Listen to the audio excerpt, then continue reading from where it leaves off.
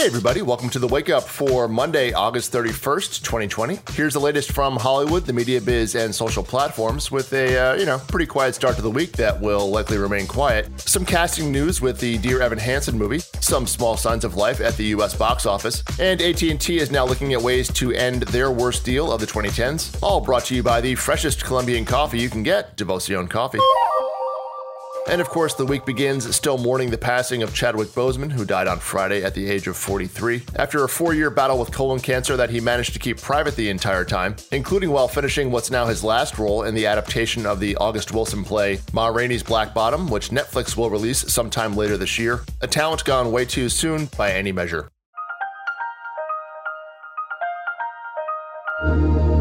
Over at the US box office, some signs of rebirth as X-Men: The New Mutants took in $7 million from 2,400 theaters this weekend, where 62% of movie theaters were open in the US, most with limited capacity, but $7 million is now the only reference number for Tenet to beat as it opens in US theaters this week. Overseas, Tenet took in $53 million this weekend from 40 countries around the world. The largest market was the UK, where it took in $7.1 million.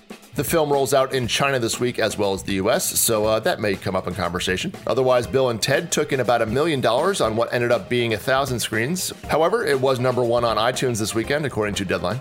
And Searchlight's David Copperfield took in $520,000 total, with a per-screen average of about $380.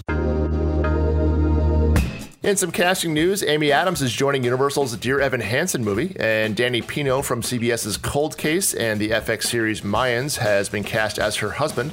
They're joining Ben Platt and Caitlin Dever in a cast that is rounding out pretty quickly. I have a link to all the casting news thus far from the reporter piece in the show notes for those inclined. And while we're in casting news, Stephan James from If Beale Street Could Talk has been cast opposite Russell Crowe in Paramount's upcoming multiracial organized crime prison movie. A lot going on there. Anyway, that one's called American Son, according to Deadline, and is written by Dennis Lehane. Over at ABC, they ordered a 6-episode limited series called Women of the Movement. That one focuses on Mamie Till Mobley, that's the mother of Emmett Till, whose death in 1955 in Mississippi was a catalyzing force for the civil rights movement. The project is written by Marissa Jo Sarar, and the first installment will be directed by Old Guard and Love and Basketball director Gina Prince Bythewood. Will Smith and Jay-Z are among the exec producers, according to the announcement. And in terms of TV ratings last week, which is the primary way the President of the United States measures success in life, he just lost. The cumulative audience for the conventions last week across all broadcast and cable TV networks that showed the conventions was greater for the Democratic convention, averaging 21.6 million viewers a night versus 19.4 million for the Republican convention. Trump's nomination acceptance speech on Thursday was also down over 30% from his speech in 2016, and actually came in behind Sleepy Joe Biden's speech this year, so I guess that makes Trump's speech passed out. Anyway, keep in mind all of these numbers do not include streaming, but I'm pretty confident giving the Democratic audience the advantage in knowing how and where to stream a live event versus the Republican one. Next up, over to the media biz and social platforms. With AT&T exploring a sale of all or part of their DIRECTV ownership, and big layoffs at MGM Resorts, plus today's pop quiz.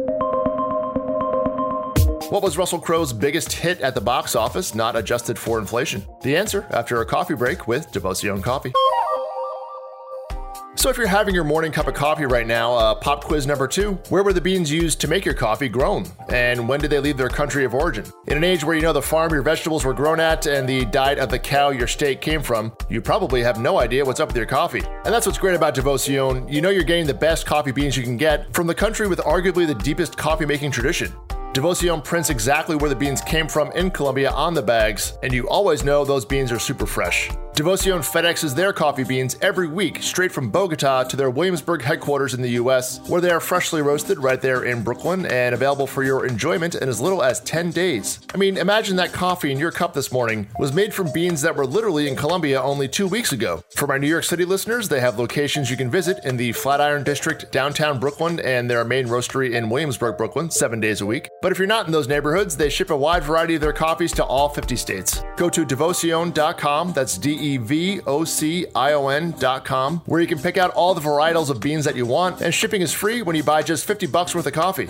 And enter the code WAKEUP at checkout and get 20% off your first order, which I'm guessing will make it far cheaper than whatever coffee you last bought. So that's Devoción.com, and that direct link and the discount code are both in the episode show notes, so check it out today.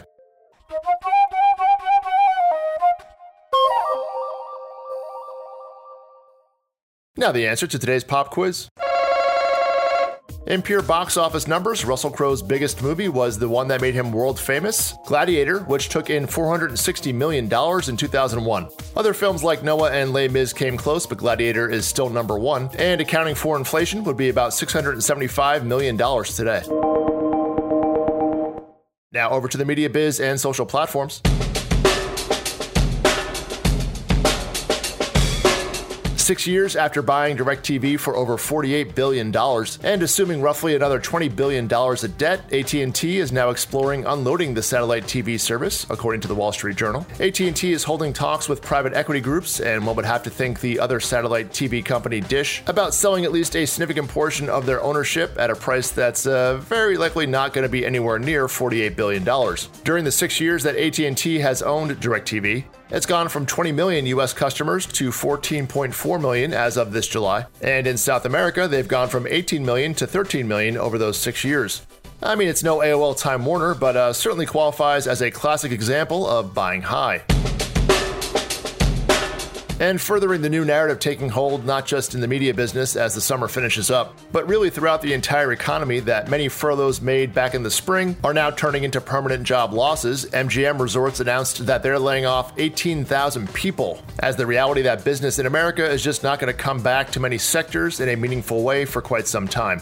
And the airlines are waiting in the rafters as well for major layoffs in October when their federal ban on employee layoffs expires, barring a new deal or government cash bailout in September. In today's programming notes, the tennis US Open starts up today, so check that out as you like. But let's go out today with the VMA performance from the weekend, which was a pretty impressive visual and energetic performance shot at the top of the observation deck of the Hudson Yards in New York City. You had a light show, helicopters, drones, fireworks, all it was lacking was people. So definitely recommend checking that one out. The YouTube link is in the show notes.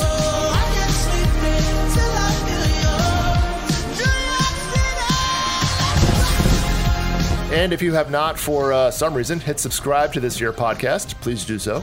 And follow on the Instagram at The Wake Up Pod to get an early look at the headlines from each day's podcast, with more fun things to come soon. The direct link to the Instagram account is in the episode notes as well. Have a great day, everybody. I'll see you tomorrow.